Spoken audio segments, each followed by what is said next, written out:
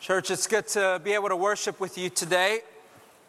As Matt shared with us last week, we're going to begin today in our study in the book of Ephesians. The book of Ephesians. The book of Ephesians is a letter written by the Apostle Paul while he was imprisoned in Rome around 61 AD. It's a letter that he wrote to the church at Ephesus and to other churches in the Asia Minor area. Now, one of the major themes of the book of Ephesians that we're going to see is this idea of the heavenlies or heavenly places. It's a phrase that Paul uses 5 times in the book of Ephesians. And what he's doing by using this phraseology is he's showing us our salvation as believers from the vantage point of the heavenly places. He's trying to give us a 50,000 feet view, a panoramic view of our salvation and redemption. And so because of that, the book of Ephesians doesn't really deal with everyday controversies. It doesn't really deal with everyday problems and issues that a church is having like we see the other epistles address. Because when you're looking at your life as a believer from the perspective of the heavenlies, when you're looking at how God has saved you and redeemed you from the eternal perspective of how God has sent His Son for you to die for you on the cross to forgive you of your sins, how God has made you His child, how God has made you to know Him and enjoy Him forever. When you look at your life as a believer from that kind of an eternal perspective, then your everyday problems, then your everyday issues, it all seems to dim and disappear. One of my favorite stories that I like to tell people about Angela and I is the story of how God brought us together. We met back in our college days, back at Texas A&M, and yes. I told the last service, I went to A&M, but I just never got into the whoop thing. I just can't do it. Can't get myself to do it. And so we met at A&M when we were basically best friends. I told her we weren't best friends because, guys don't have girls as best friends. But we were best friends, and we spent nearly every day together. And out of spending all that time together, I started liking her. And so one day I sat her down, and I said, hey, I like you. You guys remember from the Dumb and Dumber movie? I like you a lot, And it was basically like that because she looked at me and she said, well, I don't really like you like that. And to which I responded, well, I think you should pray about it. It's called spiritual leadership, guys. And so she did go pray, and to my pleasant surprise, she came back and she said, yeah, I think we should date. And so that's our great story, right? No, it wasn't great. It was terrible. It was the worst kind of dating. Well, come to find out later, she went and prayed and she felt like God was telling her, yes, she should date me, but she still didn't like me like that. And so in her brilliance, she thought to herself, well, I'll just kind of be mean to him and just generally be a bad girlfriend, and then he'll break up with me, and then so I don't have to feel guilty about anything. And so now, eventually, with all my mad game and skills, I did win her over. She does like me like that now. But for a long time, it was terrible. It was terrible. And I like to tell people how terrible it was and how mean she was to me. And so when I tell this story to people, you know what she says to me every time? She says, enough already. I married you. We're married. We have 3 kids now. And she's exactly right. And what is she doing? She's pointing to the larger, grander perspective. She's pointing to the panoramic view of our relationship. That yes, if you look at our relationship from the day-to-day perspective, day-to-day level, there were some terrible days. I mean, she was mean. She was mean to me, But if you step back and out and look at our relationship as a whole, then even those terrible days, it just seems to dim and disappear, and we remember it, and we even laugh at it. Why? Because we're married now and have 3 kids. And some of you are saying, yeah, but that's because you had a happily ever after. I don't know if there's going to be a happily ever after for me. But church, listen, if you're in Christ, if you're a believer, God promises you a happily ever after. An ultimate happily ever after. It may not seem like it now. Things are terrible now. It may not seem like it's going to happen for you. But that's what God promises us. Living the day-to-day life as Christians in this world, it's hard sometimes. Living the day-to-day life as Christians in this world, it's painful sometimes. Jesus said it would be. Sometimes it just feels like you're not going to make it. You guys know what I'm talking about? Sometimes it just feels like you're not going to make it. But what God wants us to know through the book of Ephesians is that if we're going to be able to make it through days like that, if we're going to be able to make it through months like that and even years like that, we have to have a heavenly and eternal perspective. Like when it's all said and done and it's literally 1 billion years from now. Think about it. It's all said and done. We're sitting around in a big circle 1 billion years from now, and we're with Jesus.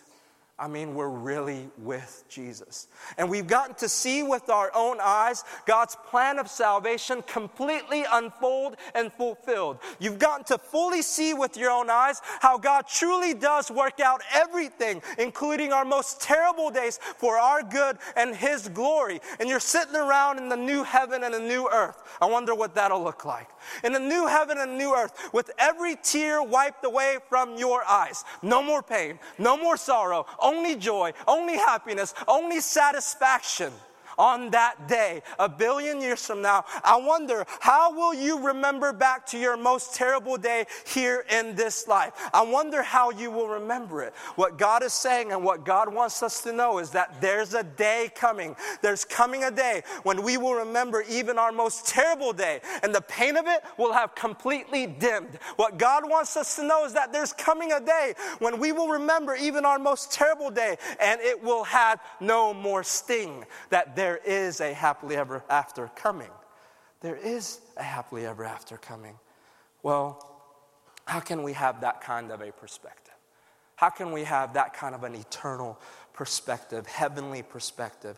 Let's read together Ephesians chapter 1, verse 1. Paul, an apostle of Christ Jesus by the will of God, to the saints who are in Ephesus and are faithful in Christ Jesus.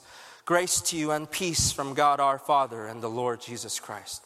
So there we have the familiar greeting of Paul that he gives in all of his epistles, right? It could be a sermon in itself. And then what we see next in verses 3 through 14 in your Bibles, I know it's a lot of sentences, but in the Greek it's actually one sentence. It's one long run-on sentence, as if Paul is so excited to tell you of the heavenly, eternal perspective that we ought to have as a church that he just word vomits. He just goes on and on and on and on, and he doesn't stop. It's an incredible, magnificent sentence. It's a sentence that we're going to be spending 5 weeks in. But what I want us to do today is concentrate on verse 3. Verse 3. Blessed be the God and Father of our Lord Jesus Christ, who has blessed us in Christ with every spiritual blessing in the heavenly places. He has blessed us in Christ with every spiritual blessing in the heavenly places. And so Paul is trying to give us an eternal heavenly perspective that will help us through our everyday messiness, everyday pains and sorrows. And so what does he tell us?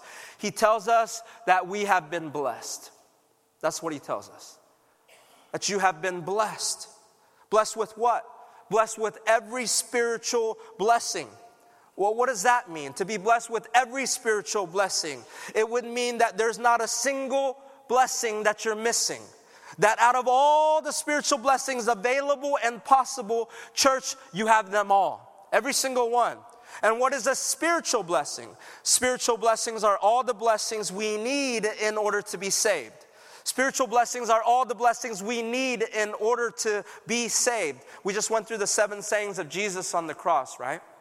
Spiritual blessings are all the blessings that Jesus accomplished for us and purchased for us through his perfect life lived, through his death on the cross, through his resurrection from the dead. Everything that we need in order to be saved, Jesus bought for us. He purchased for us. He accomplished for us. And Paul also says, you have all of these blessings right now. That you have all of these blessings right now. Notice it says, blessed be the God and Father of our Lord Jesus Christ. What? Who has blessed us. Who has blessed us? Past tense, already done. He doesn't say God intends to bless us sometime in the future. He says he has blessed us already. It's already done. You have it all right now. Now, isn't that an incredible claim?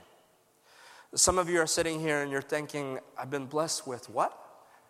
Every spiritual blessing? That there's not a single spiritual blessing that I lack? Well, I don't feel blessed like that. How many of you guys feel that? Well, I don't feel blessed to that kind of a level. Well, why don't we feel blessed like that? Because we're not millionaires, because there's still bills to pay, because debt seems to keep increasing, because we were sick this week and we barely got out of bed and made it to church. Maybe it's more serious than that. You've been sick and you've been sick for a while. Your family member, they've been sick and they've been sick for a while. You've been single and you're desperately lonely. You don't have any children, you're trying to get pregnant and you just can't seem to get pregnant. So why don't we feel blessed like that? Because we mainly have an understanding that blessings are physical. Because we mainly have an understanding that blessings are physical. But do you remember where Paul is writing this letter? Where was he? He was in prison. In prison, death seemed imminent. In prison, death looming, he writes, we have been blessed. We have been blessed. And so clearly, Paul has a different understanding of blessing than you and I today. There was a time in the history of God's people when the primary way that God expressed his blessing, it was physical. In the Old Testament, God's blessing was expressly largely in the material and temporal sense. In the Old Testament, the way that you would calculate a man's blessing from God was to count the number of sheep that he had, to count the number of goats that he had, look at all the cattle that he had, to look at all the extent of the land that he possessed, to number all of his children. The way that God dealt with his people in the Old Testament, in a lot of ways, it was much more elementary. As dealing with babies, as dealing with children, blessing them and teaching them through visible and physical things. Giving them oftentimes external, obvious blessings, earthly blessings. And some of you are like, man, I wish I lived in the Old Testament. Well, do you really? Want some sheep and goats? But as we enter now into the New Testament, we see that the things that God has shown us in the physical and temporal, he is now showing us in the spiritual and eternal, right? Physical pictures of things pointing to the spiritual reality of things. That was what the Old Testament was all about. Physical pictures of things pointing to the spiritual reality of things. The shifting from the physical and temporal to the spiritual and eternal. 2 Corinthians 4:18. But as we look not to the things that are seen, but to the things that are unseen. For the things that are seen are transient, but the things that are unseen are eternal. If we're going to have an eternal heavenly perspective, we have to know the difference between the physical and the spiritual. And we have to treasure the eternal over the temporal. And so spiritual blessings are better. But sometimes we don't feel that. We want our blessings to be tangible, something that we could see, touch, and embrace and feel. And if we're honest, many of us would even be willing to trade away and give up some of our spiritual blessings to get some physical blessings. If we're honest, we'd be willing to trade in and give up a little bit of our faith if it would mean we could get some money. Right? What has God done in your life to increase over the years your level of faith, your level of belief? What has he done? But if we're honest, we'd be willing to believe a little less if it would mean we could get $100,000. If we're honest, we'd be willing to trade in a little sanctification. What has God done in your life to make you more holy and look like Jesus? If we're honest, we'd be willing to look a little less like Jesus if it would mean that we could get some health out of our sickness, some health for our loved ones.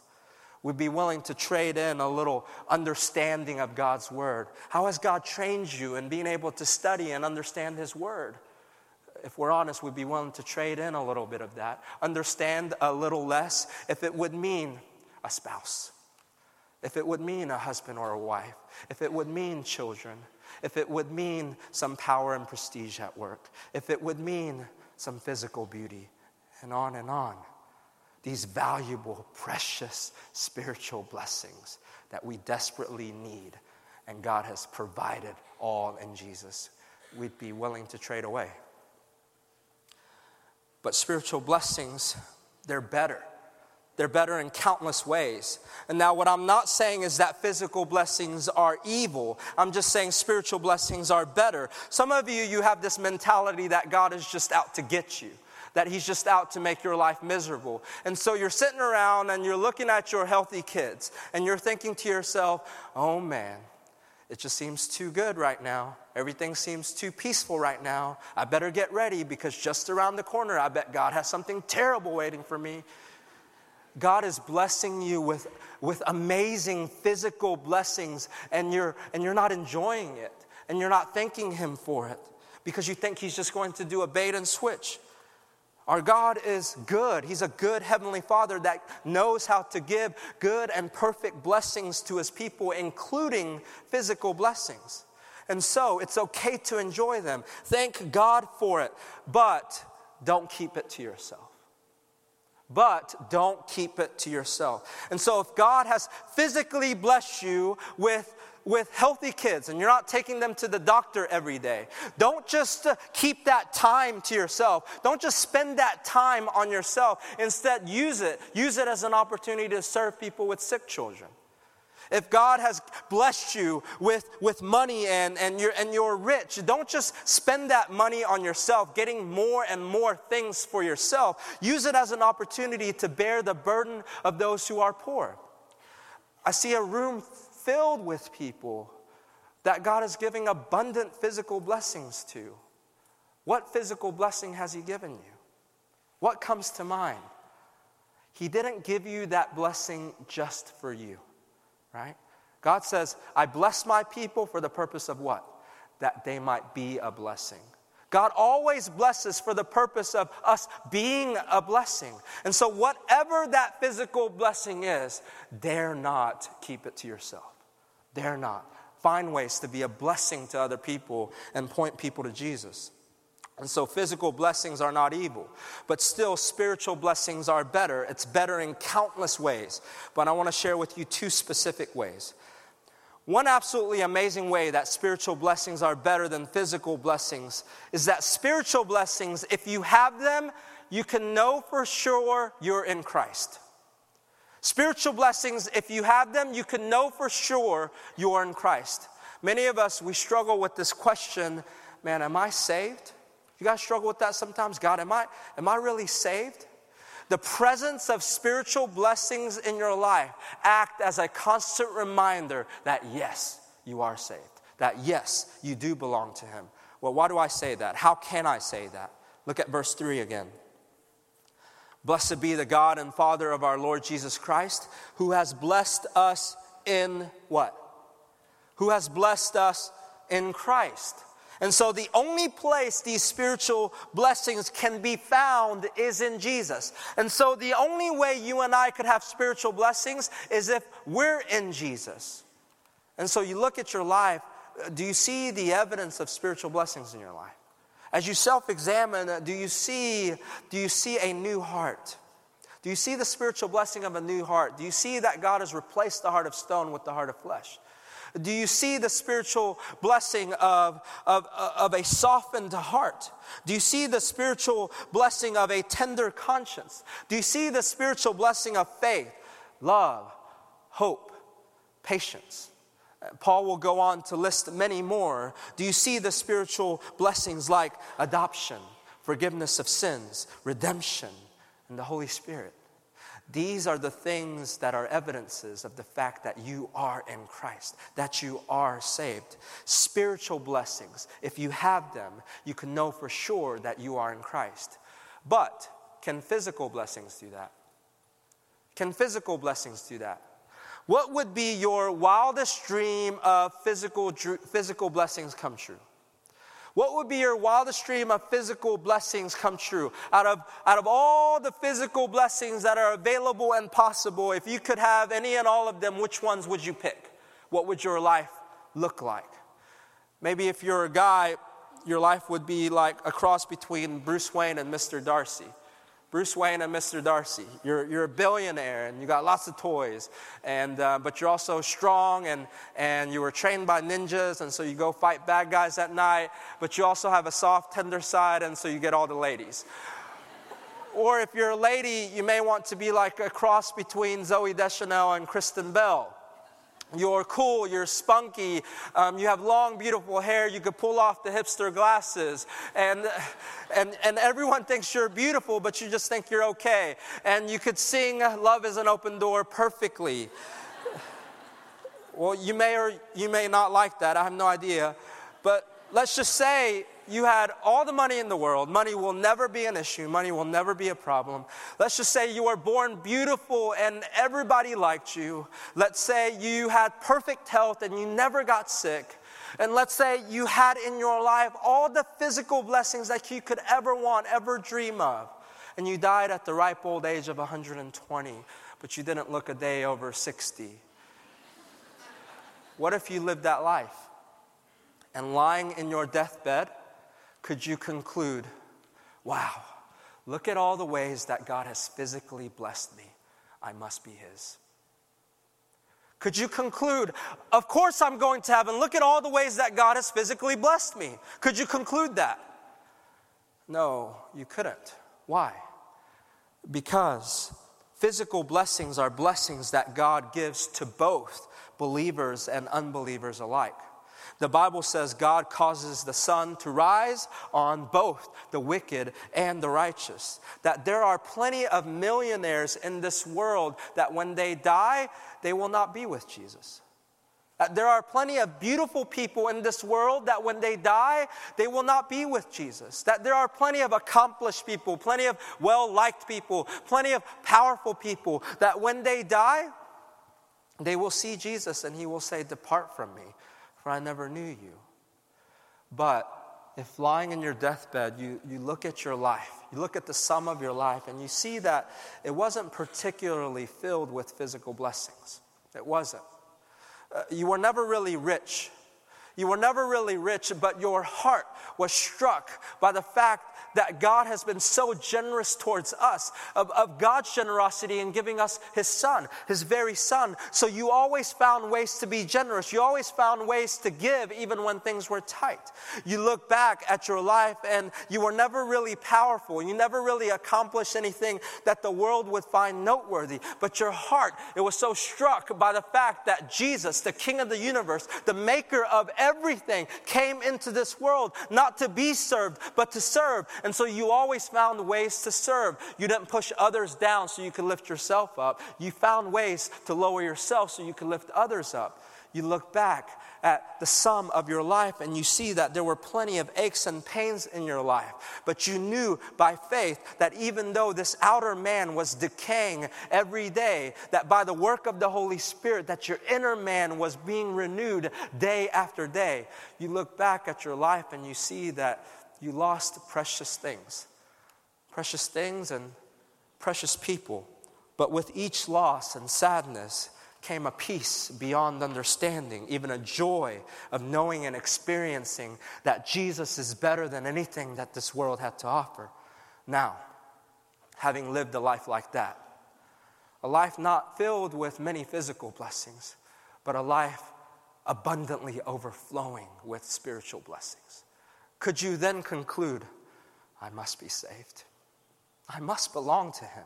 Look at all the ways that God has spiritually blessed me. I must belong to Him. I must be His. He must be mine. Could you conclude that?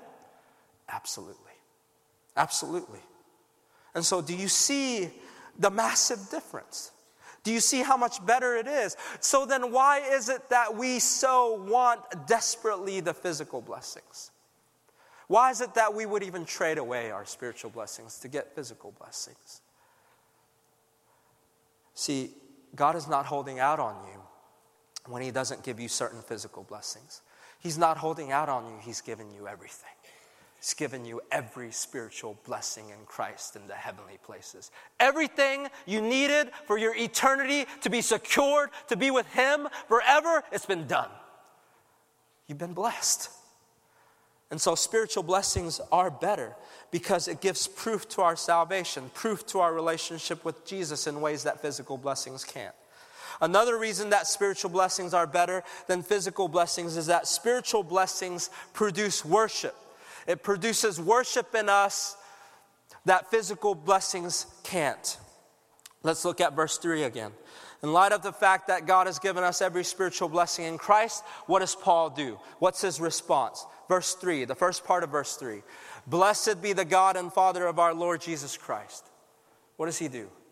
Blessed be. Blessed be. What's he doing? He's blessing God. He's worshiping God. When Paul is looking at all of these spiritual blessings, what it does is it produces worship in his heart. Think about all the spiritual blessings that we needed for our salvation to be secured. I don't think we think about it enough. Think about everything that we needed, everything that needed to be accomplished for us so that we can be saved. Paul talks about a lot of them in verses 3 through 4. Verse 3 and 4. We needed the spiritual blessing of being chosen before the foundations of the world to be His. Did you know that? We needed to be chosen in that way. We needed that. We needed the spiritual blessing of being made holy and blameless. We needed to be holy and blameless. We needed that. Verse 5 through 6. We needed the spiritual blessing of being adopted so that we could no longer be His enemies but His children. We needed to be made His children. Verse 7 through 10. We needed redemption. We needed the forgiveness of our sins. We needed the blood of Jesus. And we needed to know that it's through Jesus that God is fulfilling all of His plans for our salvation. We needed that. Verses 11 through 14, we needed the spiritual blessing of the word of truth. We needed the gospel. We needed to be made to believe. We needed the Holy Spirit. We needed that. We needed all of these things to be saved. And what God is telling us is that in Christ, you have them all. Every single one. And so what's your response? How do you feel? Do you feel blessed? Do you feel blessed? And what Paul is showing us is that when we truly stop to consider all the ways that we've been spiritually blessed in Christ, the only proper response is to say along with Paul, blessed be the God and Father of our Lord Jesus Christ. Blessed be Him. Lord, I bless you, I praise you, I worship you and you alone. Spiritual blessings, it produce worship.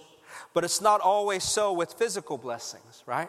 Because while spiritual blessings make God out to be the prize, and so we worship Him, but oftentimes physical blessings have a tendency to make the physical blessing itself out to be the prize, and so we worship it and pursue it. And so spiritual blessings are better than physical blessings because it produces worship in ways that physical blessings can't. And when it comes to having an eternal heavenly perspective, worship is absolutely the key. Without worship, we will never be able to have an eternal perspective. There's nothing like worship that can give us a taste of the heavenlies, that can give us a taste of eternity. There's nothing like worship. Why? Because the heavenlies, all of eternity, that's what it's all about. Worship. Worship. Us doing what we've been created to do. Worshiping God, being happy in Him, being fully satisfied in Him and Him alone. And so Psalm 73. Psalm 73 is about a psalmist who has been captured and enslaved by the day-to-day. All he can see is his own suffering as he tries to live a life of obedience and worship in this world. But then he looks around at everybody else that's not worshiping, that's not trying to obey, and all he sees is their prosperity. That's all he sees. Psalm 73, verse 1. Surely God is good to Israel, to those who are pure in heart. He's saying, surely God is good. Verse 2, but as for me, my feet came close to stumbling. My steps had almost slipped, for I was envious of the arrogant, as I saw the prosperity of the wicked. For there are no pains in their death, and their body is fat. They are not in trouble as other men, nor are they plagued like mankind. Verse 12. Behold, these are the wicked, and always at ease. They have increased in wealth.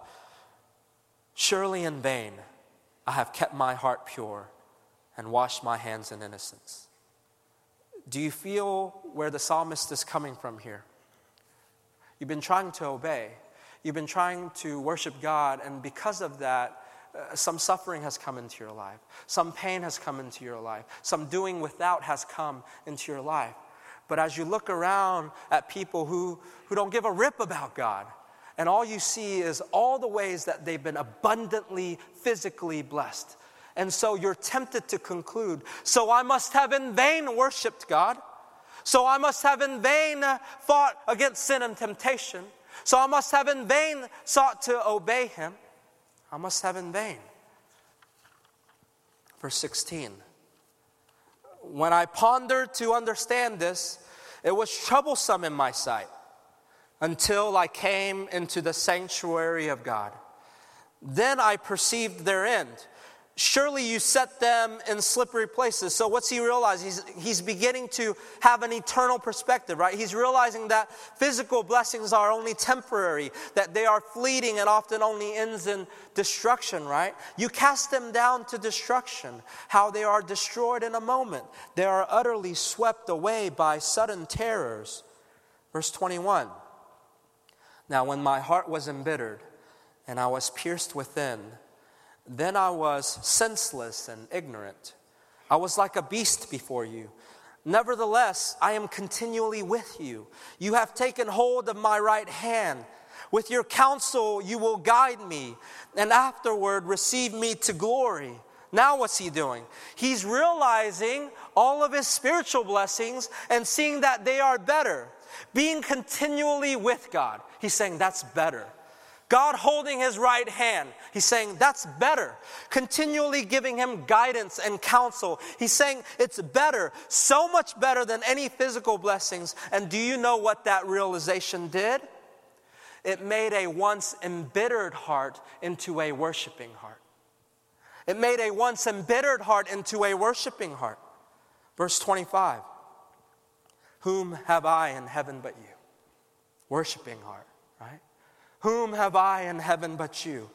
And besides you, I desire nothing on earth. Take your physical blessings. My flesh and my heart may fail. It has, right? He began to question. He began to wonder. As our hearts and flesh fail. But God is the strength of my heart and my portion forever. For behold, those who are far from you will perish. You have destroyed all those who are unfaithful to you. Listen to this. But as for me, the nearness of God is my good. But as for me, the nearness of God is my good. I have made the Lord God my refuge, that I may tell of all your works. What is that? That's worship. So the psalmist, almost overcome by the day-to-day pains and worries and anxieties, he seeks refuge. How does he do that? He seeks refuge by going into God's sanctuary. And he brings to God very honestly all of his complaints, all of his worries and anxieties. And God, instead of striking him and saying, how dare you question me, what does he do? He lifts him up into the heavenlies. He lifts him up into the heavenlies and shows him all the ways that he has truly, spiritually been blessed. And so, in the end, his once embittered heart is now worshiping, and he concludes this. He concludes, the nearness of God is my good. The nearness of God is my good. Not the nearness of wealth is my good. Not the nearness of health is my good. Not the nearness of comfort and ease is my good. Not the nearness of a husband. Not the nearness of a wife. Not the nearness of children are my good. Or not the nearness of any other physical blessings that you could think of is my good. But the nearness of God is my good. Church, do you believe that? Do you believe that? And if you're here and you don't believe that, you've never trusted in Jesus, what better day than today to trust in him? If you've never seen Jesus to be better and greater than anything that this world has to offer, ask God today. Ask God today to show in all the ways that Jesus is better than anything that this world has to offer. Now, as we enter into a time of worship, let's ask God that he would be gracious to us like he did to the psalmist. Take us out of our day-to-day and place us in the heavenlies. And even if it's for a moment, to allow us to get a taste of the heavenlies, get a taste of the eternity, that he would move in our hearts, that he would produce worship in such a way that we will worship now like we will then, 1 billion years from now. That we will worship now like we will then. That God would allow us to say along with the psalmist and truly mean it when we say, whom have I in heaven but you? There's nothing on earth that I desire besides you. Though my heart and my flesh may fail, you, God, are the strength of my heart and my portion forever. Let's pray.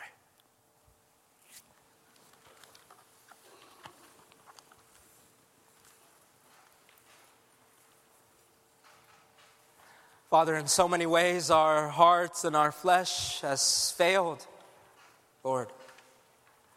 In our day-to-day, dealing with the pains and the sorrows, Father, we question. We question your goodness.